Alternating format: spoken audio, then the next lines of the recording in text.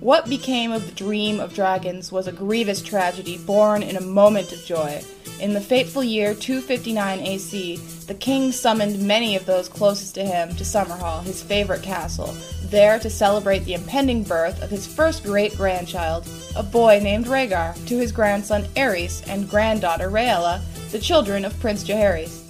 The tragedy of Summerhall was a spectacular attempt by Aegon V to hatch dragon eggs, and it failed spectacularly, killing most to all of the participants, plus at least some, probably most of, the witnesses. Those mentioned by name there were Aerys, Rhaella, Jaehaerys, and little Rhaegar, who may have been born during the tragedy itself, all survived. As did the unnamed Shera, who was sister-wife to Jaehaerys, and at least a few others. But King Aegon V, probably his queen Betha Blackwood, and definitely Lord Commander Duncan the Tall, and likely more if not all of the Kingsguard, plus other members of the royal court, perished in the conflagration.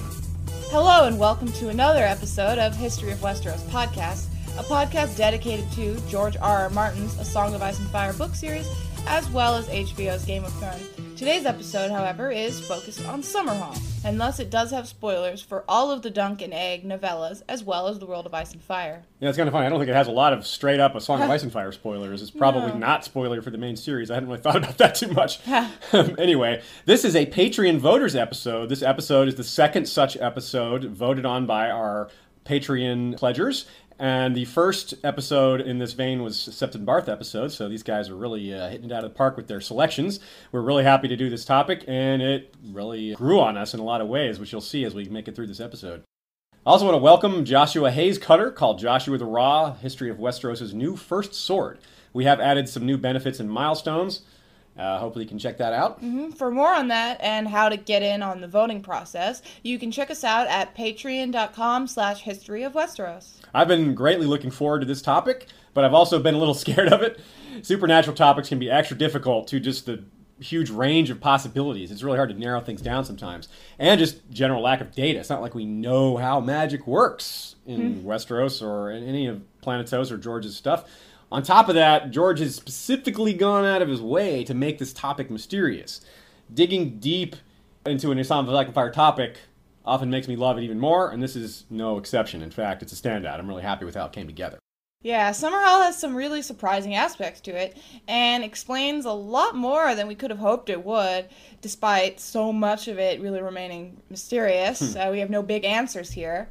Not in just what happened, but in how it impacts the more recent and even the current A Song of Ice and Fire storyline. The best info we have on Summerhall, however, is a fragment from Archmaester Gildain in the World of Ice and Fire, who, prior to being an Archmaester, was Maester at Summerhall and was a witness to the event. Now, this fragment conceals a lot, but it also makes several things quite clear. Here are the lines. The blood of the dragon gathered in one. 7 eggs to honor the 7 gods, though the king's own Septon had warned. Pyromancers. Wildfire. Flames grew out of control. Towering. Burned so hot that died, but for the valor of the Lord Command what? Commandee? Of course, Commandee, the Lord Commandee. So anyways, let's break that down a bit from a simple high level. We'll get far more precise and detailed as we move forward. Gathered in one is a strong indication that all the Targaryens were there, minus Maester Aemon, of course, up on the wall. Aegon V and his son and heir and his daughter, Prince Jaehaerys, and Princess Shera. Aerys, Rhaella, and the aforementioned unborn Rhaegar, who popped out just before, during, or after, sometime around there. Yeah, but there's also a few others that we'll cover later on. We also have 7 eggs, despite the Septon's warning. Probably that the 7 would not look very kindly on this. Yeah. And pyromancers and wildfire is the next thing there. Flames growing out of control right after that. Well, that says a lot already, doesn't it? You can kind of get the gist of it just from that. As dangerous as wildfire is, it really doesn't take much imagination to think of something going wrong with it. And that the flames were towering is a strong indication that the hatching attempt occurred outdoors, probably in a courtyard. You'd need a castle the size of Harrenhal to have indoor flames that reach towering heights. Though, it could mean that the flames spread outdoors and climbed up the towers, or something like that. Or that they rose following the collapse of part of the castle. The last bit might indicate Archmaester Gildain was saved by the Lord Commander himself. which would be interesting. The Kingsguard's first duty is to save the king, and then the heir, and then the rest of the royal family. Gildain would be pretty far down the list. That Gildain was saved at all, if he was saved by the Lord Commander, may indicate the rest of the royal family was either already safe or already beyond saving at that point. Yeah, we aren't sure of this, though. It could just be that he is referring to him saving other notable people, such as the future King Aerys and his wife Rhaella, who was pregnant with Rhaegar. Either way, Ser Duncan did not save King Aegon V or himself. And of course, Aegon V is none other than Egg of Dunk and Egg fame, and Lord Commander Duncan the Tall is, of course, Dunk from the same. When we reread them in advance of this episode, we were really struck by how many of the themes of these early novellas are also present at Summerhall. From the very beginning of the first Dunk and Egg, there's talk of dragons and how they've been gone for half a century. About 56 years, really, yeah. Yeah, and how Ser Arlen, who took Dunk on as a squire, blamed the longer winters and shorter summers on extinct dragons. Perhaps Planetos is better off with dragons. Perhaps not. But the attempt definitely went poorly for Sir Duncan the Tall. The next two Dunk and Eggs are focused on the Blackfyre rebellions, first and second, respectively. The third also featured something very relevant to our interests, a dream of dragons that was true, but not literally true. The dragon in question turned out to be Egg himself, whose metaphorical hatching helped to unravel the rebellion. Little did he know it would be the first of many rebellions that Egg would deal with in his lifetime. The frequent rebellions during Aegon V's reign were one of the main reasons that he wanted to hatch dragon eggs. Much harder to get people to rebel with you when the foe has, well, dragons. So it seems like this, the tragedy of Summerhall, will wind up being the final Dunk and Egg installment. That's depressing, though, isn't it? But not without some dark humor. Well, we're trying anyway. A boy named Egg, once told by his elder brother, Maester Aemon, to kill the boy, and eventually he did so.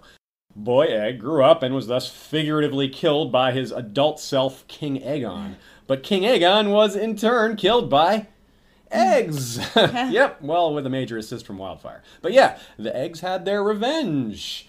How proud Yoke Boy of Radio Westeros must be of his cousins. I should think he'd be very ashamed of his brethren. After all, we like Aegon. I do, at least. Yeah, me too. Yeah. So here's the rundown for this episode, just a rough guide. Part 1 is the history of Summerhall. Part 2 is the realm of Aegon V, treason and turmoil. Part 3 is Dragon Dreams. Part 4 is Enablers, the Wisdom and the Ghost. Part 5 is The Ritual and Surprise. There will be more after that, a second episode, in fact. This episode took longer to prepare than expected, but that extra time was put to good use. Hooray for more material, and it won't take long to get it out. I think we'll have this one out less than 2 weeks after this one, so not the full cycle in any case. So let's get started. Part 1, the history of Summerhall. We'll start with a meta-history / analysis, like we often do to start off with. It's the history of Summerhall. So actually the term, the tragedy at / of either war, Summerhall, is actually a fanon term. Grief is referred to in the books, but not tragedy, interestingly. But in the World of Ice and Fire, it is referred to as a tragedy. So the fanon terminology came before the World of Ice and Fire. Hearing that this is what Dunk and Egg is building up to really explains that perception, though, doesn't it? George is just setting us up. The Dunk and Egg series are all happy and fun, but they're all going to die. Summerhall isn't mentioned for the first time until A Storm of Swords, but George R. R. Martin started with the clues and parallels earlier than that. Some of them made it out alive, but we don't have a complete list of them, nor the names of those who died at Summerhall. One particularly important figure who probably did was the Queen herself, Betha of House Blackwood. Like I said, we're not 100% certain she was there, as she may have died before the event. But if she was alive, she was there. We're pretty certain of that. Now, even before her name was revealed in the World of Ice and Fire, we had seen her name before. Davos' ship was Black Betha. Both queen and ship alike perished from wildfire. Wow. Well, later we'll talk about how the wildfire scene on the Blackwater provides us with a wealth of information on what might have happened at Summerhall, as well as providing some eerie parallels. Summerhall also stands out in the way it is presented to us as a mystery. Unlike elements of the story that are mysterious due to lack of attention, Summerhall is presented as something that we're explicitly supposed to know is a mystery. What I mean?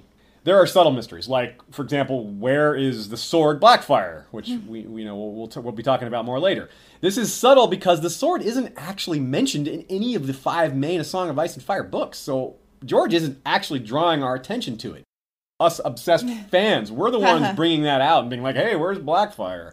George, for all we know, George doesn't even consider it important. He probably does. But still, that's a very big dichotomy in the type of mystery. Yeah, Summerhall, on the other hand, is mentioned several times, and most of the mentions speak very vaguely of it on purpose.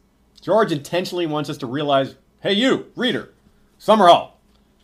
It's mysterious and important. Got it? Yeah, well, we hear you. I only hope our attempt at unraveling this mystery is worthy. And incidentally, though it sucks to hear the answer to that question I posed about where the sword Blackfire might be, it could be answered by this tragedy of Summerhall. Really, Aegon could have, if he had it again, he could have brought it with him, and then it could have been destroyed by the wildfire. Yeah. That's kind of sad. And we'll be talking about that more. That would be a large tangent to get into. But we have some less fatalistic theories and ideas on where Blackfire may have ended up. But we'll have to wait for the dedicated episode that we'll be doing on that sword eventually. So now let's get into in-world history. Daeron raised a great seat in the Dornish marches near to where the boundaries of the Reach, the Stormlands, and Dorne met. Calling it Summerhall to mark the peace he had created, it was more palace than castle and lightly fortified at best. In the years to come, many sons of House Targaryen would hold the seat as Prince of Summerhall. The intent of the place is quite distant from how it ended. That's an understatement. Yeah. It was built in 188. I almost said 1988. The year after Princess Daenerys, King Daeron's much younger sister married Prince Meryn Martell, finally bringing Dorne into the realm. After so many failed attempts at conquest, peace prevailed. Summerhall was built in celebration of that, and in a very precise location. Yeah, it was a happy place, and it symbolized peace and unity. It was probably intended to remind us of a place like the Water Gardens, but it definitely didn't work out that way. Yeah, unfair as it may be, even I don't think of those things when I think of it. In general, it's all about the tragedy, the dragon eggs, who was there, the mystery. That's what really draws our attention. But the side effect of that awesomeness is that it does overshadow some interesting things worth knowing. So let's chat about some of that stuff for a bit. For example, Summerhall is where Robert Baratheon won 3 battles in one day. Apparently all versus other Stormlords who were trying to meet up and combine their forces to fight Robert. So he said, hey, let's fight them all individually rather than together. That the place was chosen by a rally point by these Stormlords goes a long way towards showing how Summerhall was given its location. It was a strategic, important place. But it's interesting that it was a peaceful place in a strategic location. Constructing Summerhall in the Dornish marches near 3 different kingdoms with violent histories towards each other was a declaration of sorts, that this was a peaceful region now. Now ends the warring, the raiding, the lack of commerce ends. Yeah. Existing blood debts will go unpaid. So you could guess that quite a few hated this. Summerhall was probably very unpopular with those who disliked Daeron II's peaceful reforms. Marcher Lords who wanted to keep fighting the Dornish, and Dornish who wanted to keep fighting the Marcher Lords. In particular, many of these were Blackfire loyalists, as it turned out. We can probably guess that the Blackfires, in general, didn't like the place. It's the anti-symbol that it was. Yeah, Summerhall was kind of an optional home for the king or his heirs. The heir to the throne was still the Prince of Dragonstone, but it wasn't always the next in line or second son who got Summerhall. Some who seemed to have first claim to it simply preferred to stay at court, such as the eventual Aerys I and his younger brother, the half-mad Rhaegal. This, incidentally, explains how their even younger brother, Maekar, the 4th son of King Daeron II, wound up as Prince of Summerhall. Other residents were Daeron the Drunken, son of Maekar, who preferred it to Dragonstone, and possibly Valar or Mataris as heirs of Baelor Breakspear during his life and heirs to the throne after his death. Yeah, to be clear, Daeron the Drunkard had it. He was the older brother of Maekar, and when he died, Maekar, the 4th son, took it over. It was like went from 1st son to 4th son, skipping over the 2nd and 3rd, even though they were both still alive. Anyway, Valar and Mataris both died in King's Landing during the Great Spring Sickness. Neither was at Summerhall when they died, so it doesn't seem like it was their home. Yeah. But they may have been visiting King's Landing. Yes. Valar was hand to the king, so he was probably King's Landing all the time. Yeah. During the relevant era, Egg's reign, which was 233 to 259, well, Egg probably didn't get to spend much time relaxing at Summerhall. The unlikely king was forced to spend much of his reign in armor, quelling one rising or another. So possibly one of his younger sons lived there? We have Duncan the Small, who was, the Prince of Dragonflies. He possibly lived there. He gave up his claim to the throne, but that doesn't mean he lost all royal favor. Maybe? Aegon V clearly loved his children, after all, or in my opinion, and yours, I think, as well. So it seems doubtful that this is what happened. Yeah. Prince Duncan's younger brother, the eventual Jaehaerys II, may have lived there, but you'd think he'd live on Dragonstone since he was the heir. Yeah, now Daeron the Drunkard chose to live at Summerhall, even though he was Prince of Dragonstone, but that was probably an outlier. Yeah. Maybe Daeron lived there. Daeron, as in the warrior prince who was supposed to marry Lady Olenna, who had no interest in women. He died around 8 years before the tragedy, and around 5 years after rejecting Olenna, though. So someone would have lived there in between. Yeah, I guess so. They might have just left it semi-empty. Now, this son, Daeron, the warrior prince who rejected Olenna, his death may be really important to the whole saga, because he died fighting rebels. This particular Daeron is a perfect segue to Part 2, the realm of Aegon the Unlikely, treason and turmoil.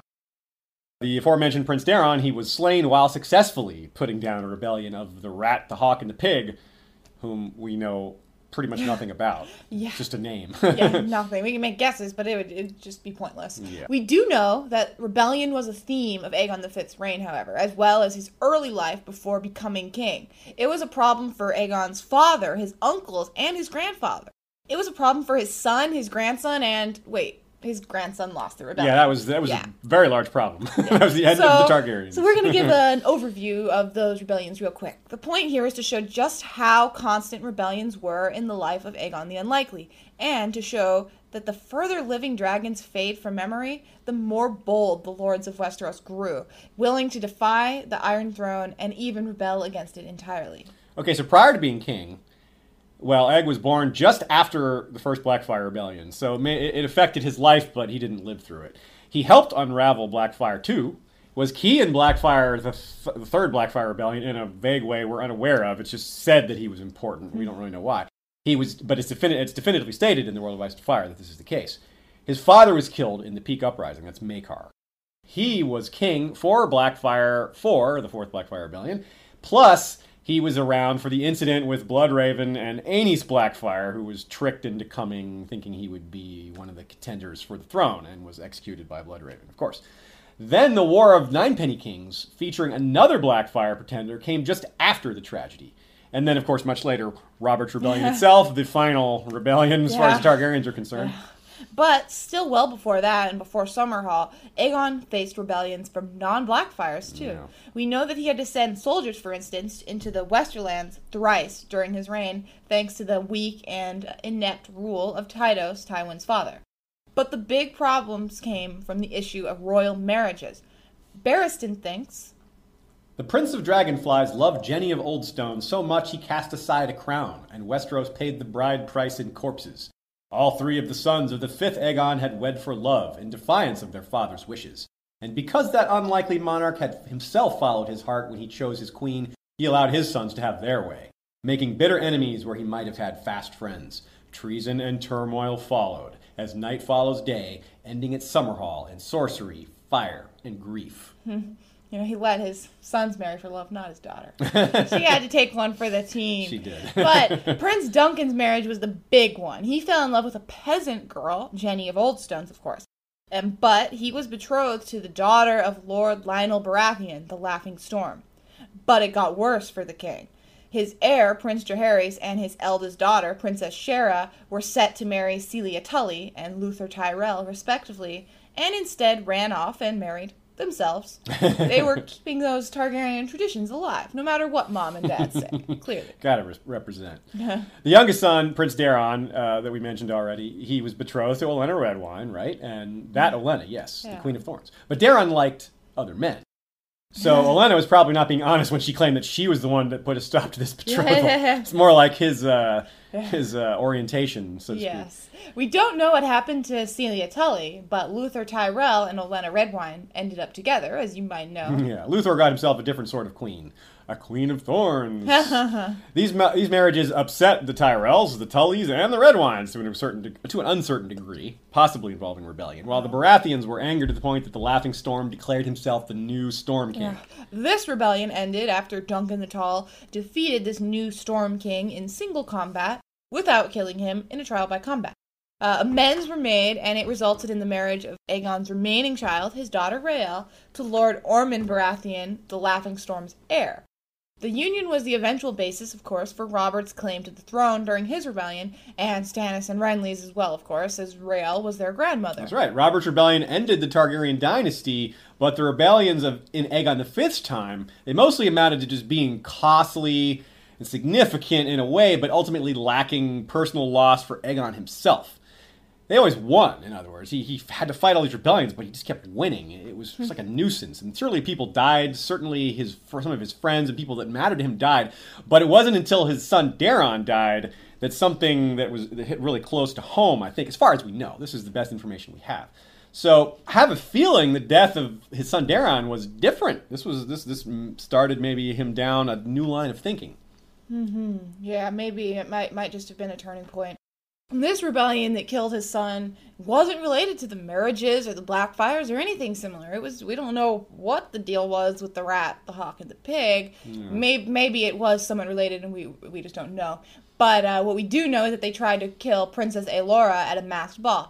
This whole thing is really confusing. I have a lot of questions. I'd like to talk more about it sometime, but again, big mystery. It happened long before the rebellion proper, and we just won't go there, basically. Yeah, we shan't go there. Yeah. Well, again, what we do know is that the great lords of the realm chafed at and sometimes wouldn't accept Aegon V's many pro-small folk reforms. His time among the hedges showed him the plight of the small folk, and he had the wisdom and willpower and foresight to grant them additional rights and freedoms.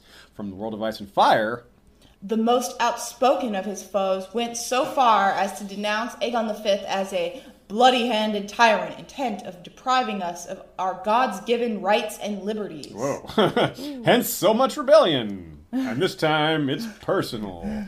No, seriously though, if any one thing was a trigger for his desire for dragons to become a bona fide quest, a legitimate effort instead of a dream, it would be the death of his son. That's a big one, right? And the timeline fits well enough. Daeron's death was in 251. The tragedy was about 8 years later. Yeah. If the revolt was a result or a response to King Aegon's reforms, he could take it even harder. He could blame himself for putting his son in harm's way because of his own reforms. Yeah, Aegon V was not ignorant of history. He would know that he was living in the post-dragon era of House Targaryen, and he would know that rebellions were far, far less common during those times. Not only were they rarer, but they were just less damaging. The Targs during those times would just put someone down with dragons, and everyone would be like, oh, yeah, that's why we weren't doing this.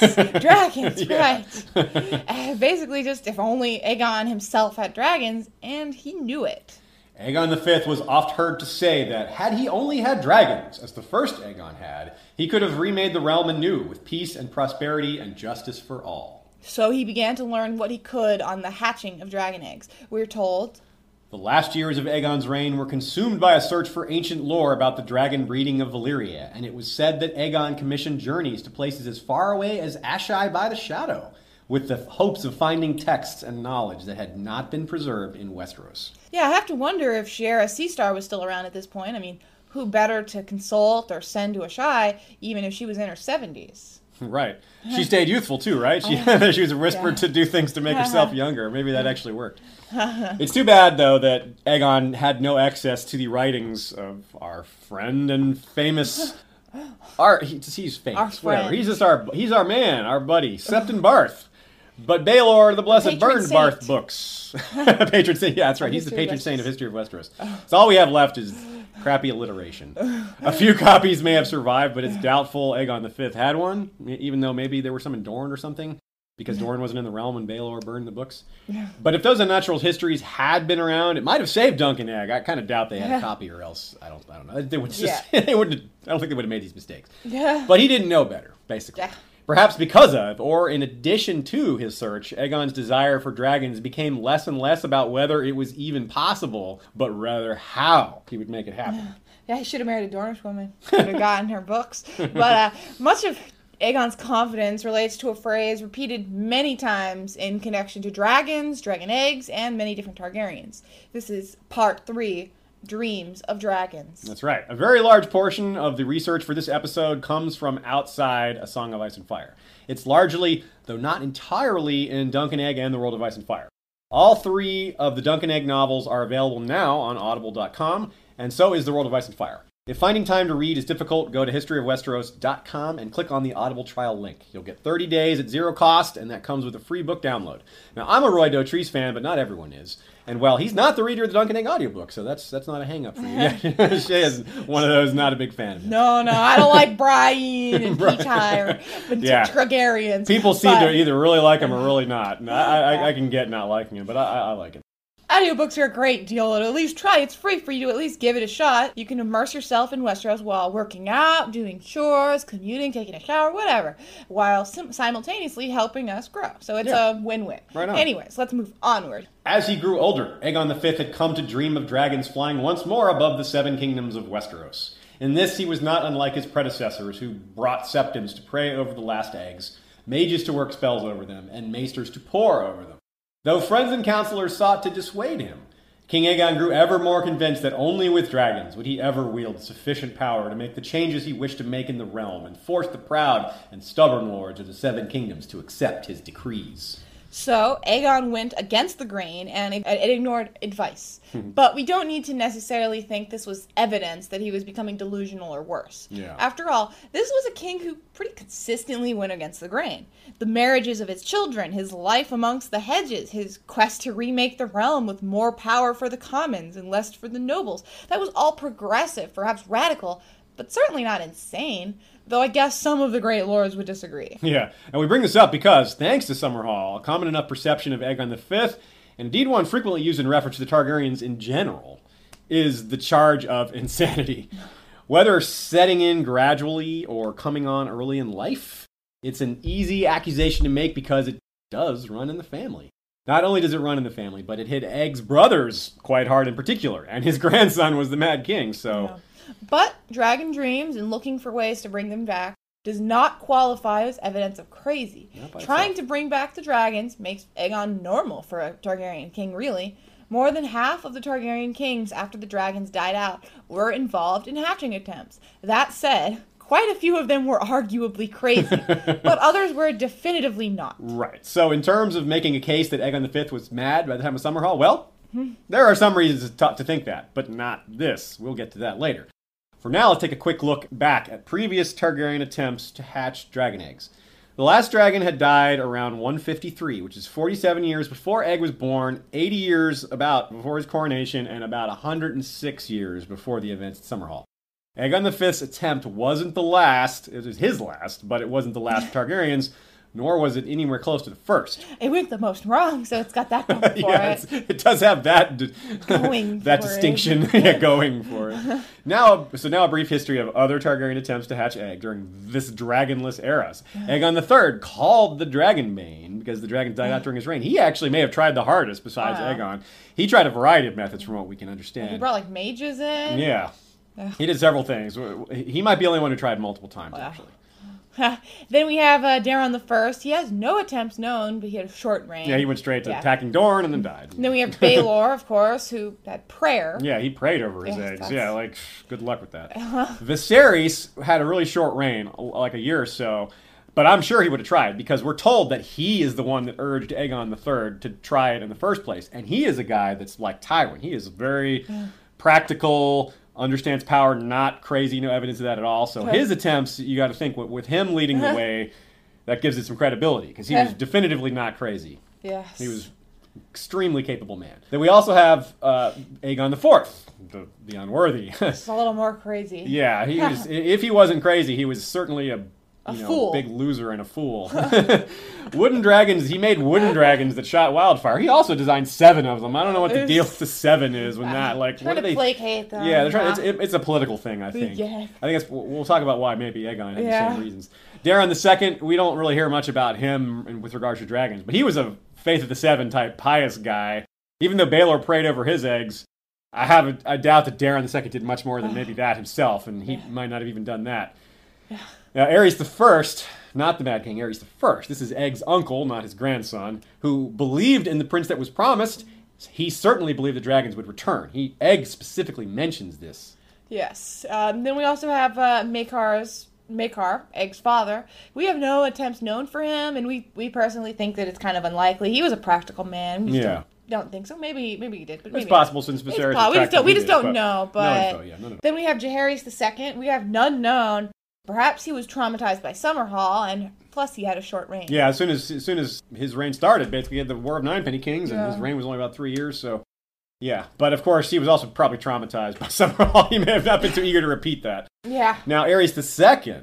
Oddly, he tried what might have been similar to what killed his grandfather, King Aegon. Pyromancers and wildfire. Of course, that didn't end up killing anybody as far as we know.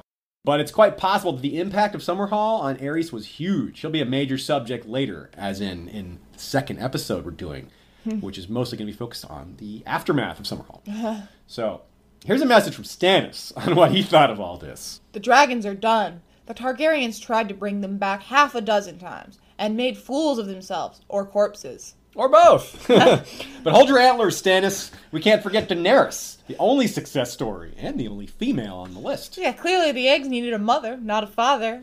But the quote that we began this part with said that King Aegon started dreaming of dragons and in his own certainty for their hatching late in life. But even in his early life, it was on his mind. We have some serious, very serious double foreshadowing right here.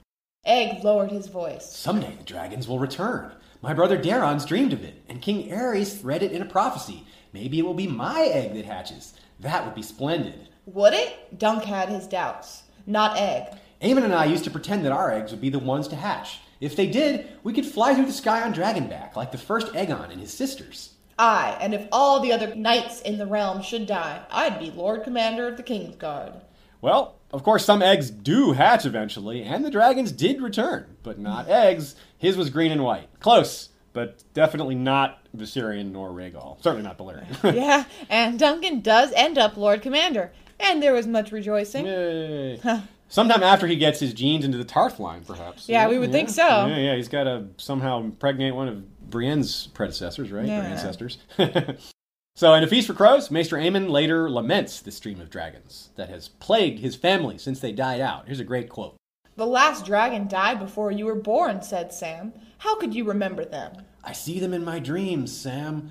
I see a red star bleeding in the sky. I still remember red. I see their shadows on the snow, hear the crack of leathern wings, feel their hot breath. My brothers dreamed of dragons too, and the dreams killed them. Every one. Every one, huh? Aemon had 3 brothers, so let's check that out. Egg died at Summerhall. Aerion with wildfire. And Daeron, well, he died of a pox, but he was haunted by dragon dreams to the point that it seems to have broken him early in life. From Aemon's perspective, he was dead long before the pox got him. That's 3, yeah. The common theme with these dragon dreams that killed Aemon's brothers was that the dragons were literal and actual in the dreams, but every time the reality turned out to be Targaryens, i.e. metaphorical dragons. This repeated mistake proved deadly, as Aemon says. These kinds of errors with regards to dream and prophecy is something we talk about regularly in The Song of Ice and Fire. How misinterpretation of these metaphors has been easy to get wrong, and sometimes the mistakes are costly, as we've said. Think Jojen, and the sea pouring over the walls of Winterfell, turning out to be Theon's Iron Men taking the castle. In other words, they had warning of that and didn't know how to interpret it. Melisandre has made plenty of mistakes like this, which we hardly even need to go over. They're common enough, we don't need examples. George has shown us the problems of prophecy many times. Yeah, including in the Dunk and Egg novellas, where we find an incredibly perfect example. The prophetic dream of Daemon II, Blackfyre, who foresaw that a dragon would hatch at White Walls, which he believed would ignite his rebellion. He also foresaw Ser Duncan wearing the white of the Kingsguard. He was right about that one, but the dragon turned out to be none other than Egg himself. Far from being a catalyst for the second Blackfyre rebellion, it ended it. So was there correspondence between King Aegon and Maester Aemon during this process or prior to the hatching attempt? It seems pretty likely, considering how close they were and given Aemon's level of knowledge in general and Egg's searching all over for information. So we can only speculate on whether Maester Aemon was for or against the hatching, but given his correspondence with Rhaegar and his open-mindedness towards prophecy in general and the supernatural, I'd suspect he'd be at least a little optimistic, if not, very for it. Yeah. Maybe not after the fact, but prior to Summerhall, yeah. He sees them in his dreams too, after all, as we just showed. Now, now we need to clarify something here. There's dragon dreams, perhaps common to Targaryens. It's not entirely clear. We've seen them from other people. But there are the rarer prophetic dreamers who we actually call dragon dreamers, and that seems to be a higher level. Yeah. Egg was not a true dragon dreamer that we know of, nor was Aemon. Their dreams were the normal human kind of dreams, meaning desires, things they wanted to come true, things they were thinking about. But yes, they did dream of them at night too. Perhaps they were even vaguely prophetic, perhaps. Yeah. But regardless, most Targaryens stand well apart from those who have shown real potent prophetic powers that can be used more regularly. Bloodraven himself says, "There have always been Targaryens who dreamed of things to come since long before the conquest." In this case, he was speaking of Daemon II, who had these prophetic powers, despite his mistakes of interpretation. Yeah, Daeron the Drunkard, Egg and Aemon's eldest brother, certainly did as well. Daenerys herself may have them. She certainly had at least the minor version, with her Mother of Dragons talk in her head, and her feeling the connection to the egg and all that stuff. Yeah, Daenys the Dreamer, of course, looms large on this list, given her name, for without her, House Targaryen would never have come to Westeros, and they would never have avoided the doom. And surely there are many other Targaryens. Yeah. In many ways, these prophetic powers are similar to, say, green dreams, a la Jojen, or fire readers, like Melisandre, Thoros, or Makoro. Those have no blood ties to House Targaryen. Shireen has dreams of dragons eating her, perhaps foreshadowing her death at the hands of fire, possibly at her father's hands, who is 1/4 dragon himself. A lot of possibilities there, but that could be what it's foreshadowing, indeed. Now, Daemon II and Melisandre are good examples, as we said, of how things can get pretty bad because of a misinterpreted prophecy. And many of us have settled on the idea that prophecy cannot be trusted. Well, we're not so sure. It may be that certain prophecies cannot be trusted, but certain prophets have shown themselves to be inerrantly accurate. For example, the aforementioned Makoro. Of those which have had a chance to come to pass, all have been basically perfect.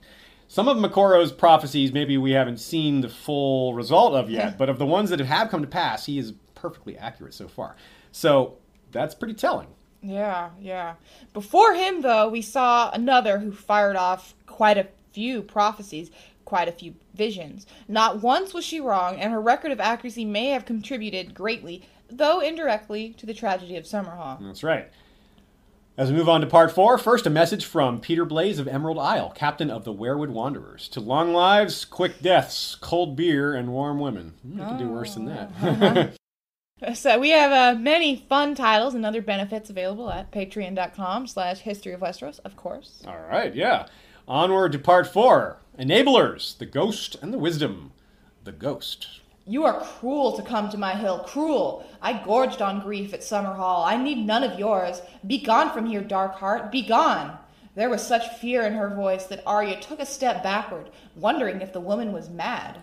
Yes, the Ghost of Highheart. Called a wood witch by many, a child of the forest by a few, she was brought to court by Jenny of Oldstones via her beloved Duncan, Prince of Dragonflies. There's a lot that can be said about her, but we're going to try to keep to the parts that are relevant to Summerhall. Yeah, so the ghost is about 3 feet tall. She has red eyes and white hair, and she lives amongst werewood stumps with significant connections to the powers of the old gods. She likely looked more youthful back in the time of Summerhall, but she'd still be quite a sight, we'd think. Yeah. If you've ever scratched your head at how this dwarf albino woman ended up a resident of the Targaryen royal court, well, if that seems strange to you, you're not alone. It's supposed to seem odd, I think. But looking at it in this light, it actually fits. Yeah, after all, the Brotherhood Without Banners relied on her. Why? Because she kept giving them accurate information. Yeah, she's always right. Yeah. After all, here's a famous passage of hers. "The old gods stir and will not let me sleep. I dreamt I saw a shadow with a burning heart butchering a golden stag. I dreamt of a man without a face, waiting on a bridge that swayed and swung. On his shoulder perched a drowned crow with seaweed hanging from his wings. I dreamt of a roaring river and a woman that was a fish. Dead she drifted, with red tears on her cheeks. But when her eyes did open, oh, I woke from terror. All this I dreamt, and more." Like this one, most prophecies we see are loaded with metaphor. Characters are always seen in symbolic form. Targaryens are dragons, Baratheons are stags, Tullys are fish, Euron is a drowned crow. A man without a face is a faceless man. These are straightforward enough once you find the right matches. The Quait's prophecies are another great example of this. Dany is overwhelmed by dark flame, sun, kraken, lion, griffin, etc. Those are pretty easy to figure out once you set your mind to it, but like in the moment when you're reading it the first time, you're probably like, especially because that was in Clash and some of these characters hadn't even been introduced yet. Yeah. But here's another.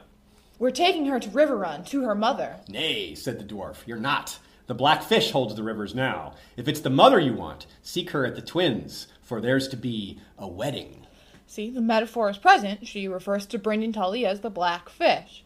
But this is not a prediction or a telling of the future. She's seeing what's happening then and now. So no matter how crazy she looks or seems, or how creepy she might be, the bottom line is that she's really good at what she does. Her visions are either extremely clear, or she's really good at interpreting them, or both. We're not going to quote all her prophecies, but another peculiar thing about her is how comprehensive and varied her visions are. She's aware of all these different things happening all over the realm. She's like some sort of news source, like a World Wide Web thing.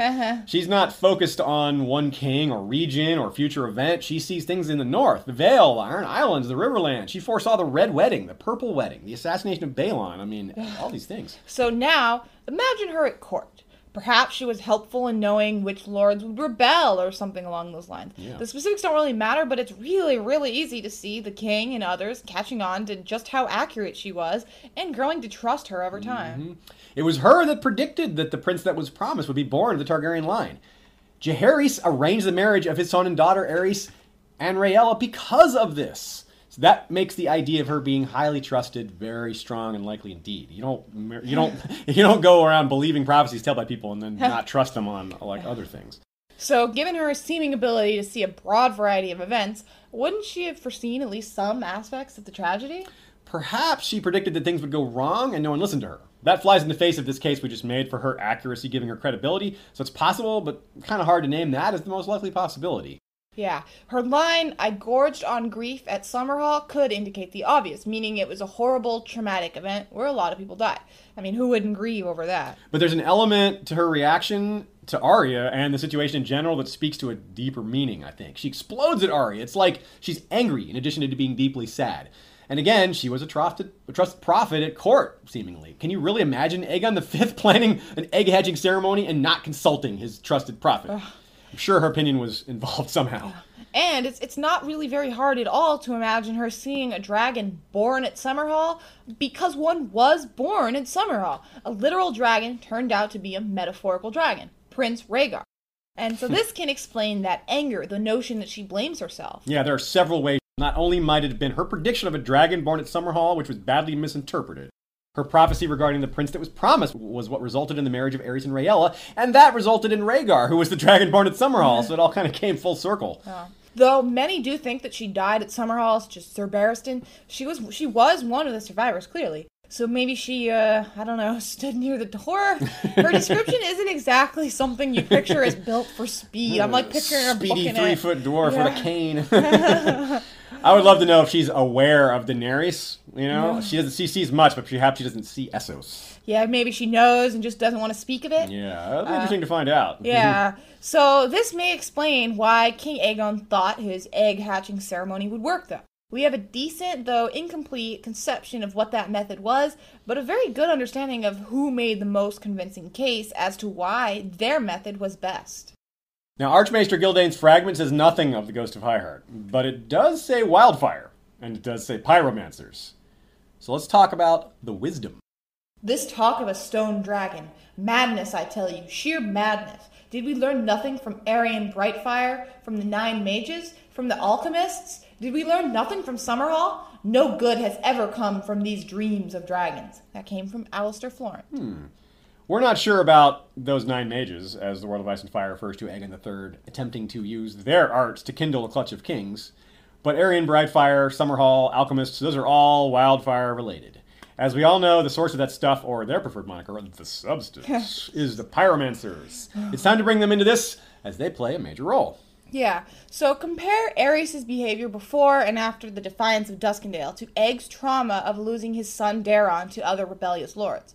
So perhaps the pyromancers got involved with Aegon V in a similar fashion. when his guard was down and he was maybe a bit desperate for a solution, and perhaps by displaying the same confidence they would later offer the Mad King, they would gain Aegon's interest. It seems that they may have had some influence before this as well. Yeah, the infamous Aerion Brightflame we've talked about several times. That's Egg's older brother. Yeah. He had that incident when he drank wildfire and died. Of course, as crazy as he was and drunk at the same time apparently, what planted that notion in his head in the first place, that wildfire had anything whatsoever to do with dragons in the first place? How do you get from this substance the pyromancers make to thinking dragon? How do you get there? Now, Aerion's death was 27 years before Summerhall, and the pyromancers have been around a long time, with an up and down reputation among the Targs, from what we can tell. But what we don't hear of them having anything to do with any of those previous hatching attempts. We went through all those lists of all the prior Targaryen kings who tried to hatch dragons. Wildfire, no hint of wildfire being used in any of those things. Yeah. Yet, the pyromancers were part of the final 2 attempts prior to Dany's successful attempt, which did not involve wildfire. Yeah. So, joke's on them. Yeah. So, a look at them, at the pyromancers. In A Song of Ice and Fire, the pyromancers are shown repeatedly to be unlikable, just plain unlikable. They're associated with helping the Mad King live out his cruel perversions and with being, cultish and weird in a bad way. Not the good kind of cultish and weird, like the House of Black and White. Yeah. But they're a lot like the Freys to us. Really easy to despise for a variety of reasons, but ultimately really dangerous. Our disgust can serve to disguise that they are quite good at what they do. At least when it comes to wildfire. Well, they don't really seem to do much else besides wildfire, I guess. Right. Not anymore. Yeah, that's sad. They came up big time for the Lannisters against Stannis in the Blackwater, for example. So when people hear them connected to Mad King Aerys, it fits with the crazy, unlikable theme we've been given. It doesn't work that way when connecting them to Egg, who I assume most of us like very much. So how did they get hooked up in the first place? The pyromancers seem to have quite a lot of confidence when it comes to dragon eggs. Knowing what we know now, that something awful went wrong with wildfire at Summerhall and no dragons hatched, well, yet somehow this happens. This happens from Cersei's POV after the apparent fall of Dragonstone to forces under Sir Loras' command. Did this command. guy learn nothing from his predecessors? Lord Helene of the Guild of Alchemists presented himself to ask that his pyromancers be allowed to hatch any dragon's eggs that might turn up upon Dragonstone, now that the Isle was safely back in royal hands. If any such eggs remained, Stannis would have sold them to pay for his rebellion, the queen told him. She refrained from saying that the plan was mad. Ever since the last Targaryen dragon had died, all such attempts had ended in death, disaster, or disgrace.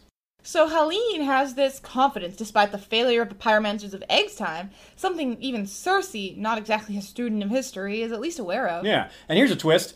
It's quite likely it was Helene's own ancestor, or one close to him, expressing the same confidence to King Aegon. He tells Tyrion, "The substance flows through my veins and lives in the heart of every pyromancer. We respect its power. But the common soldier, the crew of one of the Queen's Spitfires, say, in the unthinking frenzy of battle, any little mistake can bring catastrophe. That cannot be said too often. My father often told King Aerys as much as his father told old King Jaehaerys." Yeah, so it's Helene's fathers have been these higher-ups in the pyromancers' ranks.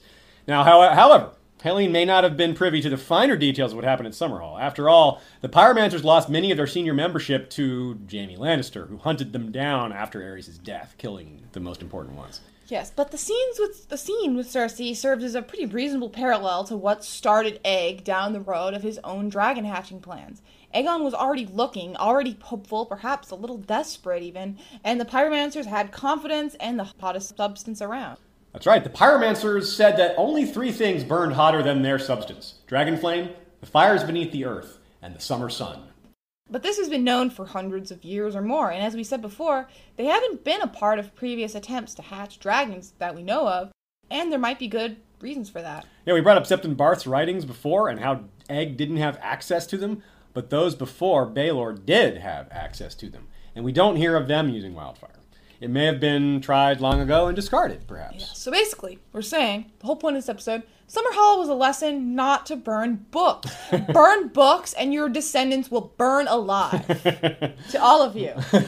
So out of all that, here are the questions. Did the pyromancers convince him because it's part of their deeply held beliefs, as Wisdom Helene indicates? Or did Aegon choose wildfire because it was the next hottest thing available behind Dragonfire and volcanic activity, which is what he meant by the fires of the earth, which is where we've seen eggs hatch before. So did his research, the missions he sent abroad to Asshai and other places, or even his dreams help make this choice? Well, why not all of the above? It doesn't have to be one thing. It could be a confluence of reasons. One also wonders about Black Betha's influence. Was she for or against the hatching? Or was she already dead?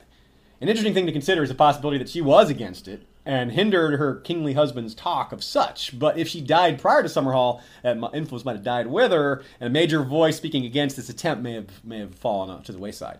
We're told that many spoke out against the king's plans on this, and she may have been one of them. Her role in this is something we were looking forward to learning about one day. So we can't pin it on one person, one choice, or one influencer even. It was an unusual confluence of bravado, prophecy, timing, and maybe even some desperation, and maybe some loss of sanity. Yeah. Whatever the ingredients, whatever the logic or force of argument for or against, Aegon V was convinced that it would work. So convinced that he didn't really seem to be worried about potential risk despite, wildfire. Right, wildfire. Now, if Patreon isn't right for you, but you like the idea of getting our episodes early, a PayPal donation will make that happen too. And if you want, you can also get a shout out. Like our friend and regular supporter, James Saunders, Lord of the Chicken Song. Lord James also sent us a lot of helpful notes during HBO Season 5, so cheers, James. We'll do the chicken dance in your honor. But not on camera. Right, not on camera. Aziz will. No, he won't. All right, onward to Part 5. Just as Summerhall is a dichotomy of peace and tragedy, Aegon held this ceremony intended to create creatures capable of great destruction in order to ensure peace and remake the realm. Right. Potentially a wonderful and laudable vision, but also potential folly. And I'm not talking about because it went wrong. Look what happens when there are too many dragons. You get the dance of them. But arguably you get even more war without them. Note, again, the theme of rebellion we covered earlier. Yeah, while Summerhall has, basically nothing directly in common with the dance, they are related in some interesting ways. I mean, the dance ended most of the Targaryen dragons, and Summerhall was an attempt to repair that damage. Yeah. And as the World of Ice and Fire says, it is unfortunate that the tragedy that transpired at Summerhall left very few witnesses alive, and those who survived would not speak of it. Figuring out who was there, who died, and who survived, that's a must for us as a subtopic, wouldn't you say? Yeah, that's our kind of thing. We're gonna move on to the Gathering. For the most part, we're looking at two main sources to figure out who was there: the royal family and the royal court. Okay, the court at the time, we don't have a lot of names. Small council, we don't really know any of the names other than Pycelle, who was newly made Grand Maester, so it was kind of unlikely that he was in the inner circle, too new on the scene. And of course, as we know, it turned out to be a Lannister toady. It's kind of doubtful that Egg included him. But we also, the Hand of the King, we don't know who he was, but whoever he was, quite possibly he died at Summerhall, because right after Summerhall, Jaehaerys, who became the new king, appointed a new hand, which turned out to be Lord Ormond Baratheon, upon his ascension, which may suggest that whoever the hand was, he died, at Summerhall, and that's why a new one was needed. Yes, and we don't know the rest of the Small Council, but due to Betha's influence, possibly a Blackwood or two were on the council. And probably no Brackens. Yeah, I'm going to say definitely no Brackens. Now, what about some other people? Who else would have been there? Some pyromancer or other. Yeah. Helene's great-grandfather, perhaps, and he probably had some assistants with him. I doubt it was just one pyromancer. Sir Duncan the Tall, of course, was Lord Commander by then. He was between 66 and 68 years old by then. Yeah, he was up there. I guess Egg was kind of old then, too. He would have been. He was about 59, when Betha would have been just slightly younger if she was around. Kingsguard, I think all the Kingsguard was probably there. Maybe even Glendon Ball, who was part of Mystery Night. He left with Egg and Dunk to go journey with them, and he said he wanted to join the Kingsguard one day, and he certainly was a badass. So I could see him becoming friends with Dunk and Egg, joining the Kingsguard, and dying at Summerhall. Damn it. Yeah.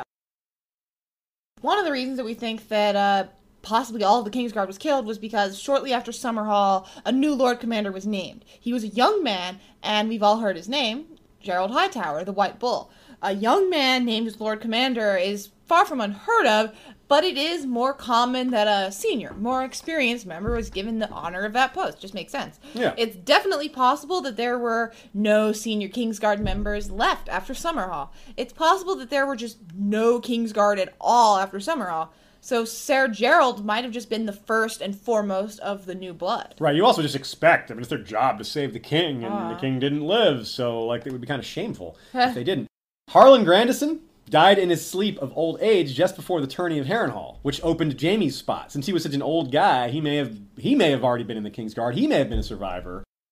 And just not But named. that could have been an example of someone who's shameful. That's why Yeah. he wasn't named Lord Commander, because he was one of the survivors, and they were a little tainted, perhaps. But, and like many people in Westeros think that the Kingsguard should die, apart from their king. They're kind of hard on. Everybody's like, oh, Kingsguard, that's your job. And this just goes to show how Jaime is, hated so much. But it's also possible that Grandison was just elsewhere during Summerhall. But who? Where? Why would he be elsewhere? There's just no other royal family anywhere to guard, and that's their deal. In addition, this is, with Egg facing so many rebellions, he's in this castle with his whole family. The entire royal family, the Targaryen dynasty, all of them, in a lightly fortified castle. Yeah. So I think he's got the whole Kingsguard there. Now, also, we would expect to see Maester Gildane, who we've talked about several times, eventually Archmaester Gildane. He was the Maester of Summerhall, so he was there, guaranteed. But he would probably be someone relatively trusted, too. If he's the Maester at the royal residence, that guy would probably be vetted for his loyalty ahead of time. Right? So then we'll get into the royal family. We have the extended family. Betha Blackwood, Egg's wife, as stated earlier, if she was alive, she was there. Yeah, Prince Duncan, of course, who gave up his claim to the throne. He would have been around 35 to 39 at that time. A Targaryen by blood, but of course he had given up the family name. Yeah. Then we have his wife, Jenny of Oldstones. Her age is unknown, somewhere around there. And Duncan and Jenny might have had children. They had been married for around 20 years. If so, they likely would have been at Summerhall too. Attempting to save them may have contributed to their own deaths or that of the Kingsguard. Now, some might argue that we'd know if they had kids, but I would not agree. Duncan had to forswear his rights to the crown, and the entire realm knew this. There was no going back. It was a sealed deal even in the eyes of the High Septon, the Small Council, the Grand Maester, as well as his next-in-line brother, Jaehaerys II. So any children of his would have likewise had no claim to the throne, and would not necessarily have been considered historically important, especially if they died young at Summerhall, before they could have any impact on history at all. Remember how secretive the few in-the-know people are about Summerhall. And again, George R. R. Martin has concealed a lot of the details, so this definitely could fit.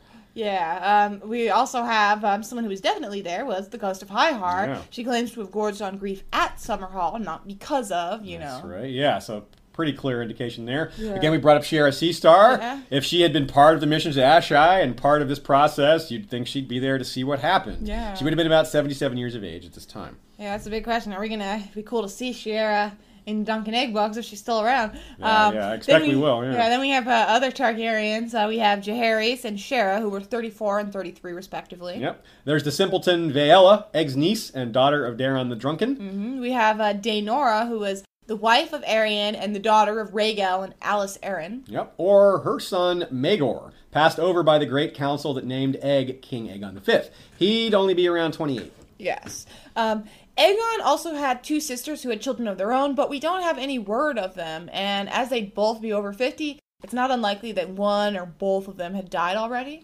But we know for sure that if any of these, we'll call them bonus Targaryens, were there, they were not survivors, because of this quote from The World of Ice and Fire, assuming it's accurate.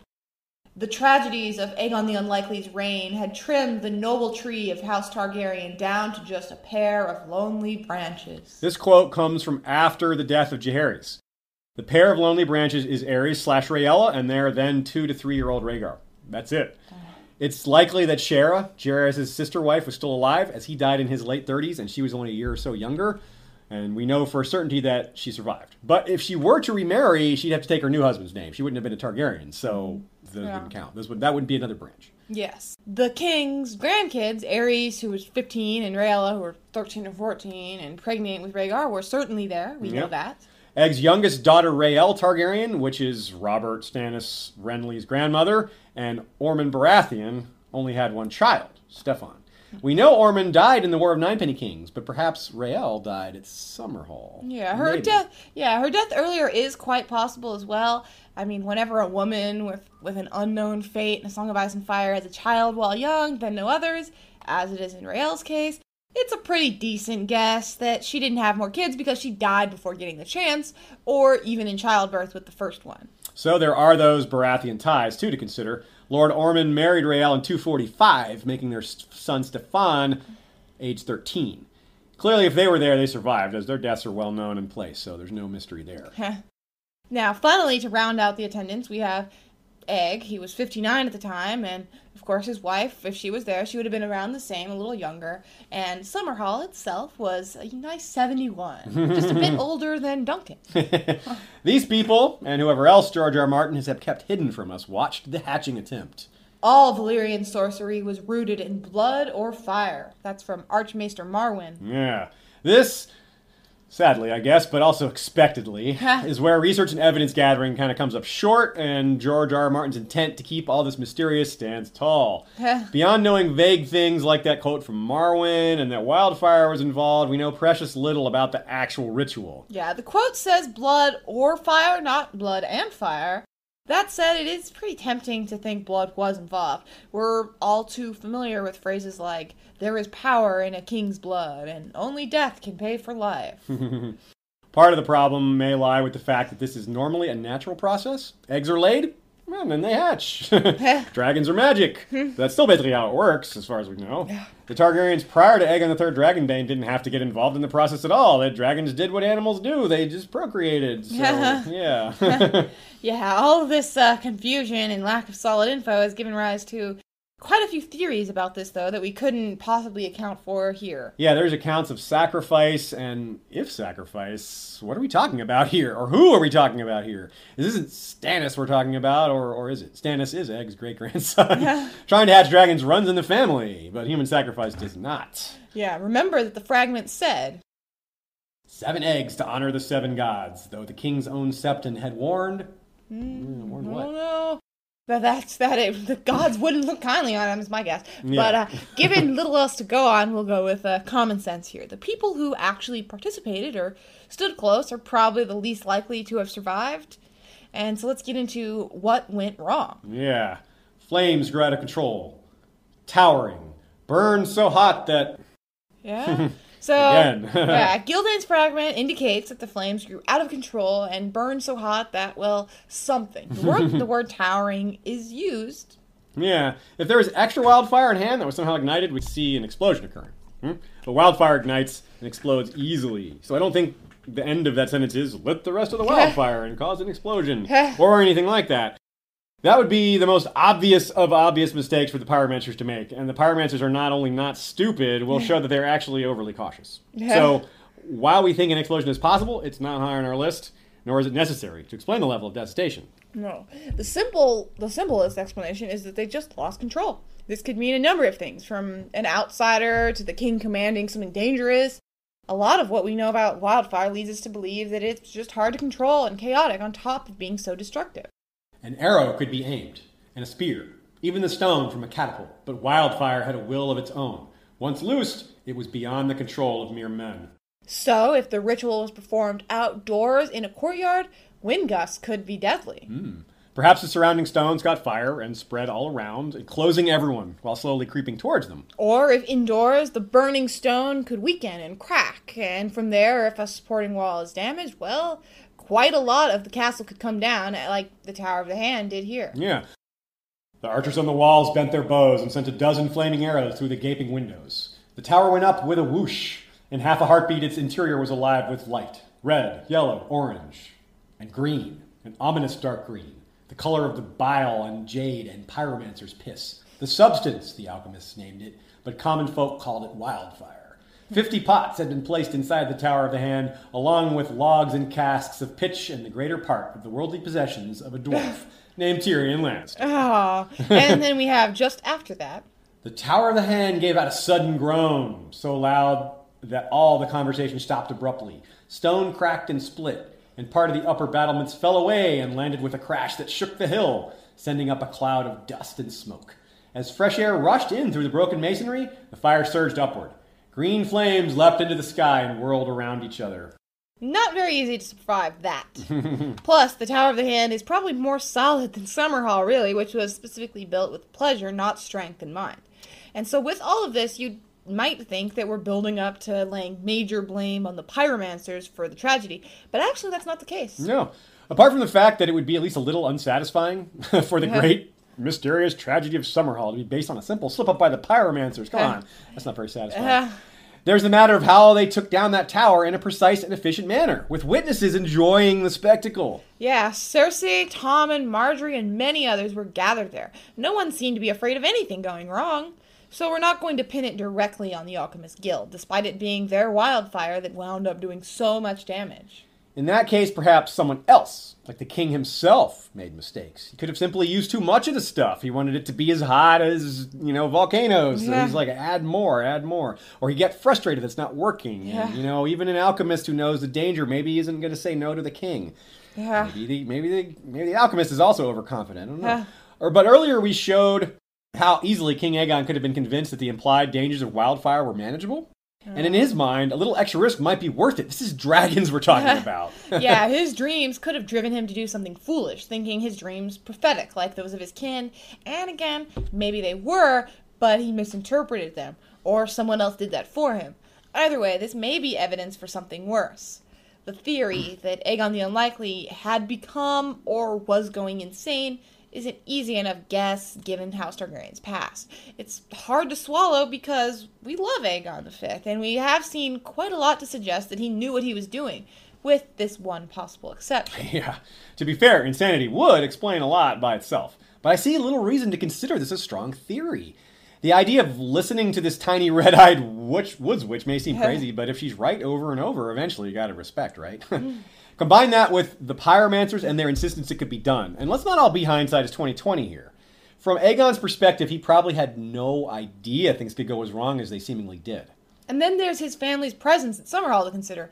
He brought them to celebrate Rhaegar's birth and to witness this attempt. Some ascribe the fact that his family was there as evidence that he was crazy, but he loved his family, and you really need strong evidence to suggest otherwise, which we don't have at all. Not so even close, yeah. We both see this as the other way. His family was there because he didn't remotely consider something like this could happen. Yeah, you don't bring your family to a place you think is dangerous unless you are kind of crazy. And like I said, this is one of the only things that indicates his craziness.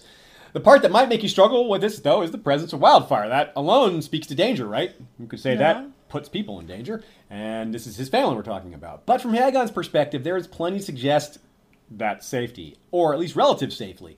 I mean, we've seen the Battle of the Blackwater, so we've seen this great level of destruction from wildfire.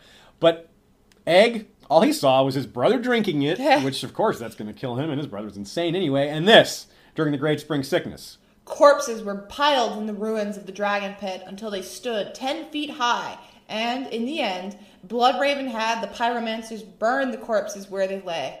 A quarter of the city went up in flames along with them, but there was nothing else to be done. Aegon could easily have seen it that way, noting the power of wildfire but not seeing it as the danger we do, given what we know. Consider that beyond this, what Aegon knows is what he's been told by the pyromancers. All the other dangers were going to be, he's going to ask the experts. Yeah. Even if he considers the dangers in the first place. So he doesn't have a lot of personal experience to go on. This is the kind of thing he would hear, what Tyrion hears in Clash of Kings. My brethren are never careless, Hallyne insisted. Beyond this Never boasting, careless, yeah. he actually describes this rigid system of discipline that's built into the hierarchy of their order and passed down through successive generations. There will be no mishaps, my Lord Hand. The substance is prepared by trained acolytes in a series of bare stone cells, and each jar is removed by an apprentice and carried down there the instant it is ready. Above each work cell is a room filled entirely with sand. A protective spell has been laid on the floors, most powerful. Any fire in the cell below causes the doors to fall away, and the sand smothers the blaze at once. Not to mention the careless acolyte. By spell, Tyrion imagined Hallyne meant clever trick. He thought he would like to inspect one of these false ceiling cells to see how it worked, but this was not the time. The ones who aren't ultra careful are basically weeded out in the most final way possible. Yeah, that's right. Yeah, the uncareful ones just get themselves killed. So you know that the higher level pyromancers have all shown themselves to be very careful. So it's part of their organizational culture and practice to revere wildfire and treat it like a sacred thing. And they're a very old order that's been passing these traditions down for a really long time. And they have like this religious devotion to the substance, and it drives this extreme caution on top of other things. Laxness on their part, as the cause for this, has been anti-foreshadowed in a way. So we're not ruling out error. We just have ample reason to look elsewhere for who made the error, or in general to look for other possibilities. Now, we should consider this angle here. This is related to this precaution from a certain Sir Coldfingers on Westeros.org, brought up on our forums by Wiz the Smith. The notion is that Aegon and Duncan the Tall were not killed by wildfire, but by these pyromancer precautions. Interesting idea. A part of Dunk's dream of burying his beloved horse in Dorne may be foreshadowing of this. The spade slipped from Dunk's hands. "Egg," he cried, "run, we have to run." But the sands were giving way beneath their feet. When the boy tried to scramble from the hole, its crumbling sides gave way and collapsed. Dunk saw the sands wash over Egg, burying him as he opened his mouth to shout. He tried to fight his way to him, but the sands were rising all around him, pulling him down into the grave, filling his mouth, his nose, his eyes. Now, in context, that quote maybe doesn't fit greatly, but from what we've seen of Dunk and Egg, there's a lot of very subtle references to the future of their arc and to Summerhall. So I would definitely not dismiss it, even though it's just a scene of them digging a horse. It's just Dunk's dream. It's not like we're saying Dunk has prophetic dreams or anything like that. What we're saying is that George wrote this. Yeah. That he might have included some references to it. Definitely. And it's definitely possible as well that the Pyromancers rigged their precautions at Summerhall, similar to the ones that they have in their own laboratory, whatever you call it, their area. And just let's assume it just didn't work for some reason. Maybe it wasn't enough. That said, though, a mistake of their precautions, if the sand just didn't work, it's not going to make things worse. It's just not going to save them the way they may have expected to. So, but interestingly enough, it could be that Dunk and Egg were actually killed by this sand and not by wildfire. Well, neither sounds terribly pleasant. They're both very final, but it's an interesting bit of trivia. Yeah. As we've recounted, there have been a lot of attempts by Dragonless-era Targaryens to hatch eggs. And while many of them have been embarrassing or shameful, none of them got anyone important killed that we know of. Surely not on this scale. We certainly know where everyone died. Nothing like that. We're talking all or nearly all of the royal family and some members of court. With past attempts, we hear embarrassing words like debacle and failure. We don't hear about death and mass death. Certainly no other kings died trying this, but just because the narrative for Aegon V wasn't crazy fits without stretching, that doesn't mean that we shouldn't at least look at the possibility that he was. People who point to House Targaryen as a good reason to even consider it are perhaps overstating the occurrence of Targaryen madness. The idea that half of them are bad might be based on the whole divine coin flip dichotomy of Targaryen personality. But an honest census of the known Targaryens shows that most were sane and capable, far more than half. Still, it does clearly happen, and it is worth considering here. Yeah, if we imagine that Aegon did his research, whatever research that could have been, we have to give strong credence to the idea that he knew blood magic and or sacrifice might be necessary. That alone is cause to question his sanity. Then again, maybe there's no writing at all on how to hatch dragons except for the natural ways. That writing may not exist. Yeah. And then we have this whole 7 eggs business. Yeah, this is weird. Yeah, we're told that it was to honor the 7 gods. How could Aegon possibly think that this is aligned with the teachings of the Faith of the Seven? Yeah. What chapter in the 7-pointed star is dragon hatching featured there, Egg? Is the stranger covering his face because he's another hidden Targaryen? This is definitely at least a little crazy, right? No, actually. Only if he truly believed it. Choosing 7 eggs may have been a political move designed to soften the idea of a ceremony like this among the general populace. Yeah. 7, to honor the 7. That makes sense. So yeah, if he was doing this to keep up appearances, yeah, that makes sense. But if he actually thought it mattered, then that's a point in the delusional column. Yes. Another possibility that we have to consider, one particularly popular with the conspiracy-minded crowd, is sabotage. We're not going to worry about how sabotage might have occurred because with wildfire, it really doesn't seem like it would take much. The method is probably the easy part. But we will look at a few good candidates and their motivations. Yeah, there are any number of nameless possibilities and faceless possibilities if you want to consider that the faceless men, or someone willing to hire them, would have an interest in keeping the dragons extinct. No. Yeah. But among ones we can name, there are 3 more obvious candidates. The Citadel. Now, we can't possibly cover all the different ways the Citadel has shown itself and is said to be anti-dragon and or anti-magic. Some blame them for helping the dragons to die out in the first place. So they definitely have motive, and the idea has been suggested in several places, like with Barbary Dustin and Archmaester Marwyn, etc. So clearly they have access as well. And Gildain was there. And perhaps his survival is suspicious. Yeah, I mean, after all, Gildane is the George Maester, and George loves to kill people. He didn't want to kill himself. Yeah, but he might want to kill others. Yeah, yeah, Gildane didn't write about Summerhall until late in his life. Is it possible that he was waiting for the other survivors to die so that they could not challenge his version of events? Maybe. It's definitely like tinfoil hat territory for sure, but it's not too out there. Yeah, it's not Valyrian tinfoil. Little does Gildane know that Ghost of Highheart is there. yeah, she's still alive. Another possibility is Maelys the Monstrous. He was semi-confirmed, not involved in Summerhall by George R. Martin and a So Spake Martin, but it was kind of not conclusive because he was kind of the question was asked really badly and George just tried to correct the guy. So he wasn't definitively stating that Maelys had nothing to do with Summerhall at all. But that said, there are some problems with this. But it does make sense from a motive perspective. I mean, he's a Blackfire pretender, and his interest in wiping out the Targaryens needs no explanation whatsoever. The motive is crystal clear. And this guy was already a kinslayer, and not an honorable guy. We shouldn't put it past him to use dirty tricks. But did he have the means? That's the big missing thing. How could he have afforded to pay for this if it was like a Faceless Man hit? We're talking about Faceless Man don't give you all these extra kills. He killed how many people died at Summerhall? Maelys could not have afforded to pay for all those. All those lives, yeah. That's a lot of stuff. That's a lot of money. If he had paid for it, one person would have died. That's how they seem to operate.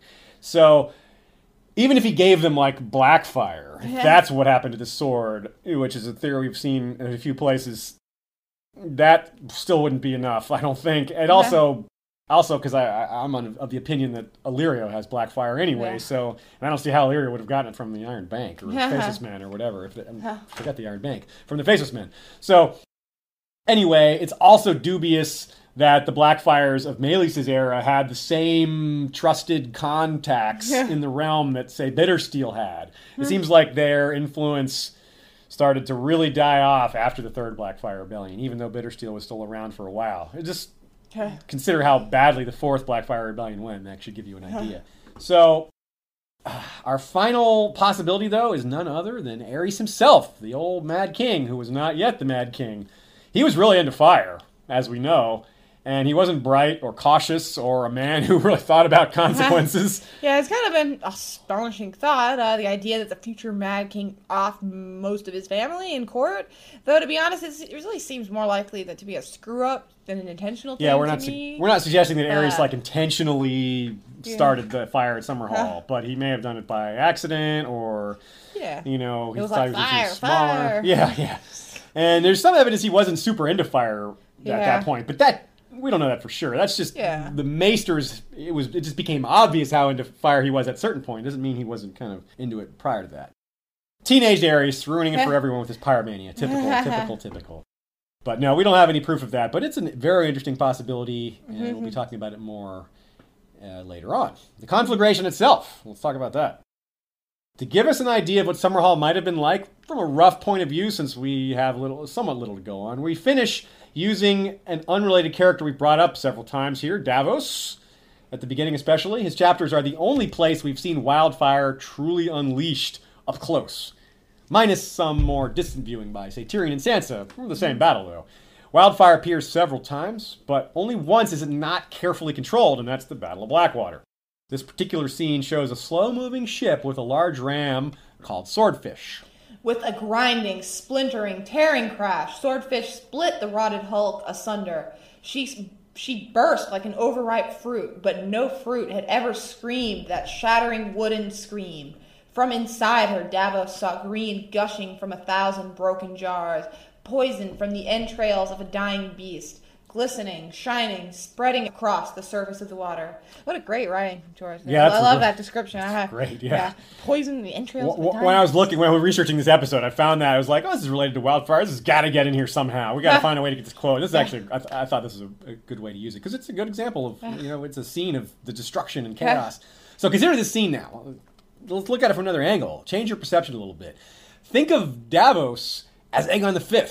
consider the names of these ships as members of his family. It's pretty cool. Yeah, they fit surprisingly well, really, and I was a little skeptical when Aziz brought it up, especially given all the talk earlier this episode regarding characters represented by metaphorical names. Yeah, I'm not saying George specifically planned it this way. It just fits pretty well. Yeah, that's just neat. Then he heard a short, sharp woof, as if someone had blown in his ear. Half a heartbeat later came the roar. Swordfish and the Hulk were gone.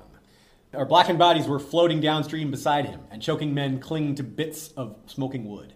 50 feet high, a swirling demon of green flame danced upon the river. It had a dozen hands, in each a whip, and whatever they touched burst into fire. He saw Black Betha, his queen, burning, and White Hart, a man of House Baratheon, maybe a hart, stag, part of the royal family at this point, and Loyal Man, could be a King's Guard, Duncan himself maybe, to either side. Piety, Cat, Courageous, Scepter, Red Raven, Raventree Hall, I don't know. Harridan, Faithful, Fury, another Baratheon reference maybe. They had all gone up. Kingslander and God's Grace as well. The demon was eating his own. Yeah, kind of neat. On behalf of the realm, though, Aegon took a shot at restoring the dragons. Whether it would have created the peace he wanted is another matter, but he took the steps he did for the common people and for his family. Whether this was actually a truly terrible idea or the result of sabotage or bad luck, it didn't pay off the way it was supposed to. Instead of dragons born again, there was a weakened dynasty and the relatively short remainder of House Targaryen's rule, a mere 24 years, and it was overshadowed by this epic failure. So now we begin our closing ceremonies for this episode. Closing ceremonies. Yeah. So stay tuned after these credits that we're about to do for a preview of part 2 and a few thoughts on our continuing efforts to improve the show from a production standpoint. If you have any knowledge on lighting, cameras, or anything like that, and you don't want to hear our credits, you can fast forward to the end to you may notice already some differences in this video, but we're as we do with a lot of things, we don't rush into too much. We do our research. We take things one step at a time. And we want to make sure it all comes out the right way so that the show improves without wasting, time and money. All right, our Patreon supporters, Hand of the King and First Lord Cash Craig, a.k.a. Vaxis on the History of Westeros forums. Our Warden in the North is Lord Parker, the Bastard of Starkville, breaker of the First Stone. Warden of the West is Lord Jim the Fortuitous of Castle Wars and Politics of Ice and Fire. Our Warden of the East is George Stormsville, the Cunning Lord of the Chiliad. He's new. It's a new one, yeah. We still don't have a Warden of the South. Anyone? Small Council is Master of Coin and First Counselor Lord Robert Jacobs. Master of Whisper is Lord James the Scholar. Grand Maester Itai wears the jeweled collar of many metals. Rosie the Clever, Master of Laws, and Lord James Tuttle, Master of Ships. Thanks a lot, guys. We have had stable and unchanging Small Council for quite a while. We also have our Night's Watch Lord Commander, George the Golden, very steady. History of Westeros Kingsguard is commanded by Lord Commander Shepard, who did not die at Summerhall. Sir Troy the Steady swings the Valyrian steel blade Fate as the History of Westeros King's Justice. Lady Direliz of Castle Naki is the Alpha Patron. Lord Nathan of the Firefort. Dan of the Red Mountains, Lord of Great Bell and Breaker of the Second Stone. Lady April Lauren Boyd Stark of Castle 2BA. Yeah, her castle's under construction. It's a slow process. Yeah. Frontier Lord James Knox of the Poker Fort, Hammer of the Dornish Session. High Chieftain Drew of the Frostfangs, Lord of the Claymore. Yeah. These Patreon titles are getting cooler and cooler. We have creative listeners, and some of them have allowed us to pick these names for them. Well, I really hope we didn't forget anyone. Please, please, please let us know if we did. There's only 2 of us, it's hard to keep track of everything. And also thanks to Rhaenys Targaryen, the Insightful, Queen of Chronology, and several members of our forums, Lucifer Means Lightbringer, Wiz the Smith, and others. Thanks. Yeah, you can go to historyofwesteros.com/forums to check out our forums. We pretty active lately. Yeah, it's slowly growing and surely. The conversations are getting better and on a broader variety of topics. So yeah, there was just too much Summerhall for one episode. We almost were able to fit it all in one. Yeah. As you can see, this episode isn't going to be a full 2 hours, but we have too much to fit it in one, so better to have around an hour and a half, an hour and 45, and then another hour rather than jamming it all in and trying to talk too fast and missing things. So, like I said, this one won't be out. It won't be too long before the second one's out. It won't be a full cycle of waiting. There'll be fun topics like Meleys the Monstrous and 9 Penny Kings who made War in the Seven Kingdoms shortly after Summerhall. perhaps seeing it as an opportunity to strike during a moment of weakness. I mean, so much of the royal family destroyed. That makes sense, doesn't it? We'll also look at Rhaegar, quite a bit at Rhaegar. One of the most important characters in the Song of Ice and Fire, even though he was dead before the series began. Not only the royal family, but the Kingsguard, as we thought. Yeah, very true. Wiped out. Good time. Yeah, and so Rhaegar spent time at the ruins of Summerhall and believed in some of the same prophecies that his ancestors believed in. These things are all really tied together. Prince that was promised and the rebirth of the dragons, big part of Summerhall, all that stuff. But while Summerhall deeply impacted the life of Rhaegar, it may have impacted his father and mother, though we know precious little about her. Even more so. Yeah, I mean, doesn't it seem just a little bit strange, or at least curious, that Aerys would develop such a fascination with wildfire? I mean, that stuff killed most of his family. Yeah. George R.R. Martin loves to fully develop his characters. Personality traits don't come from nowhere with this author. There's reasons, there's psychology. The profiles are well-shaped and sensible and realistic in terms of, even though it's a fantasy story, these people behave in ways that I think we all agree is most of the time, if not more often than that even, if not all the time, believable and realistic and thorough.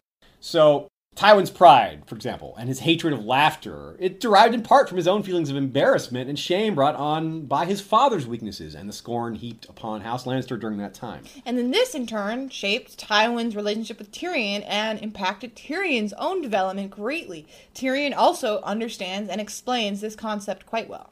It all goes back and back, Tyrion thought, to our mothers and fathers, and theirs before them. We are puppets dancing on the strings of those who came before us, and one day our own children will take up our strings and dance in our steads.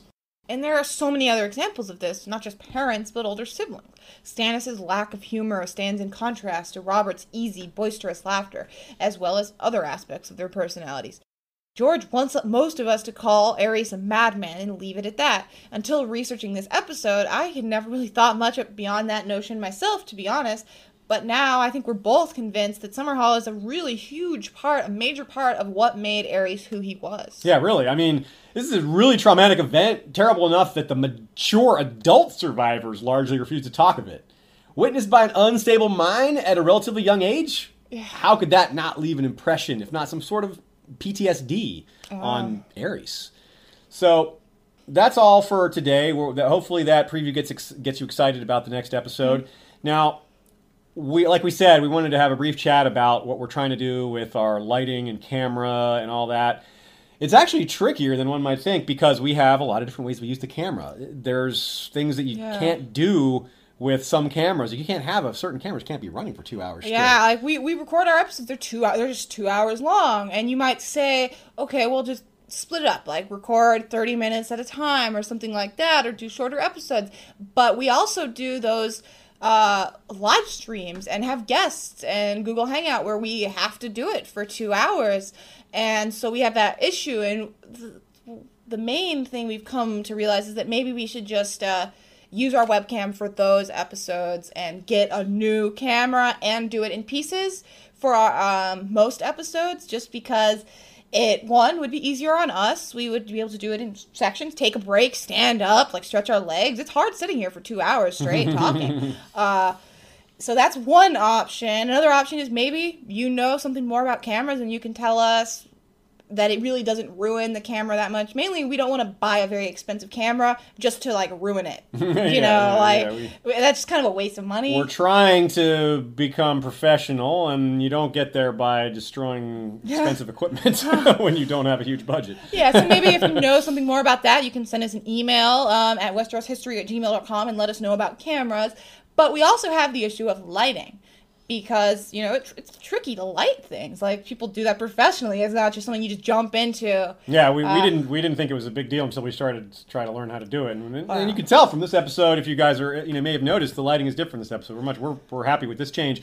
But because one of the things we learned as we went through the process of trying to research cameras is all the people that we talked to were like, first figure out your lighting. Yes. Then do the camera, because that's the basis. Like, this is the same camera we've been using for a long time, but it looks like much clearer, just so much more clarity, just because lighting. It's brighter on us, and so the camera is better able, like, webcams aren't very good with darkness.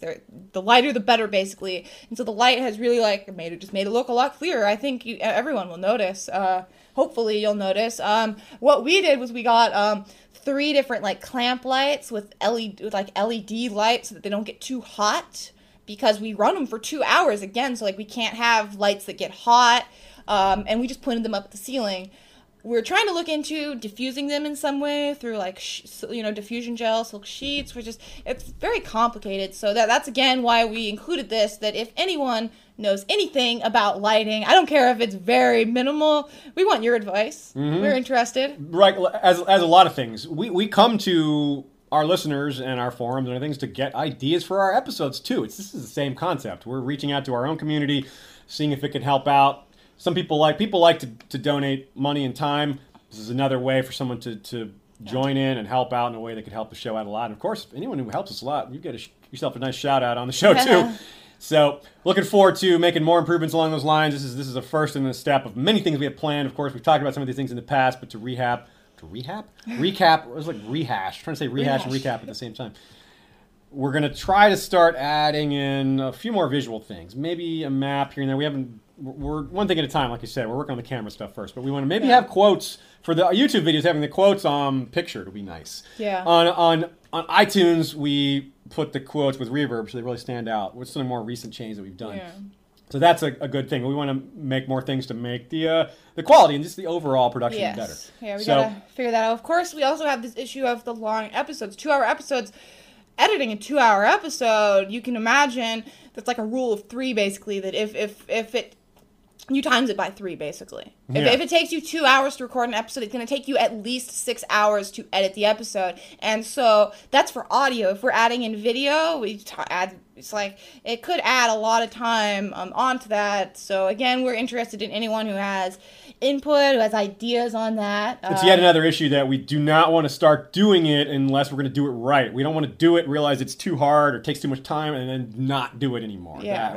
That's not our way. Yes. We want to figure it out. Things are solid, run with them, not make mistakes. Mm-hmm. So we need to, because it's important for us to be efficient. Anyway, I think that explains things pretty well. Yeah, that's what's been on our mind recently in this interim time, along with our episodes. Well, yeah, along with preparing this episode. The other cool thing about having 2 Summerhill episodes is that people in between, we get to hear your feedback on the episode from a narrative point of view and say, hey, you guys talk about this theory, or we didn't hear you mention this. So it allows us to kind of circle back and to take in your feedback take your feedback into account and incorporate it into this next episode, which like I said, probably about 10 days after this. So, during this episode, we talked a lot about Dunk and Egg. One very, very, very exciting thing coming out. It's all the way in October 6th, but A Night of the Seven Kingdoms is coming out. It's, a compilation of the 3 Dunk and Egg novellas, all in one.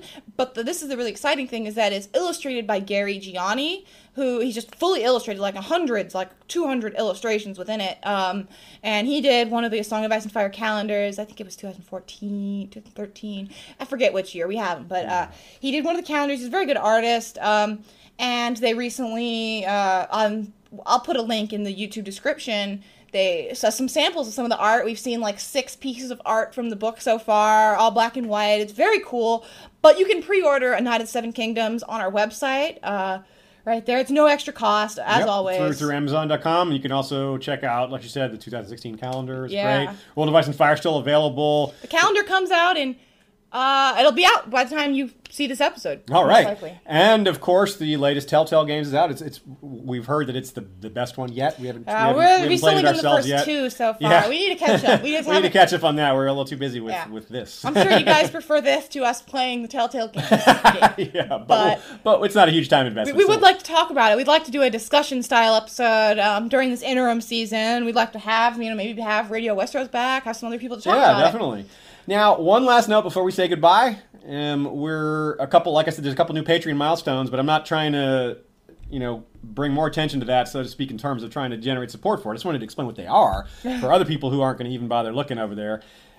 We're going to try to do more Q&A episodes. That's the next milestone, and that will include bringing back some guests. A lot of our response to the wrap-up episode was great, the award show, and having all those different great personalities was a really big plus, and it's something we can leverage more in the future, having great discussions about certain topics. So we've been having some discussions offline about who to include and what topics to discuss and what to bring up. We're still working on the next Blackfire Part 3 with Stephen Atwell. We'll hopefully do that by the end of August, August 2015, in case you're listening much later down the line here. You never know. And, of course, we're still working on the book to show support group for how to deal with all the things we've been spoiled and might be spoiled on next season as well. How to deal with that, how to manage it, and how to think it through. How to keep it separate in your mind, things like that. We're still working through the ideas. It's kind of an interesting notion, but you got to kind of drill it down and figure it out and have it make more sense. Put it into words. We want it to be efficient when it comes. All right.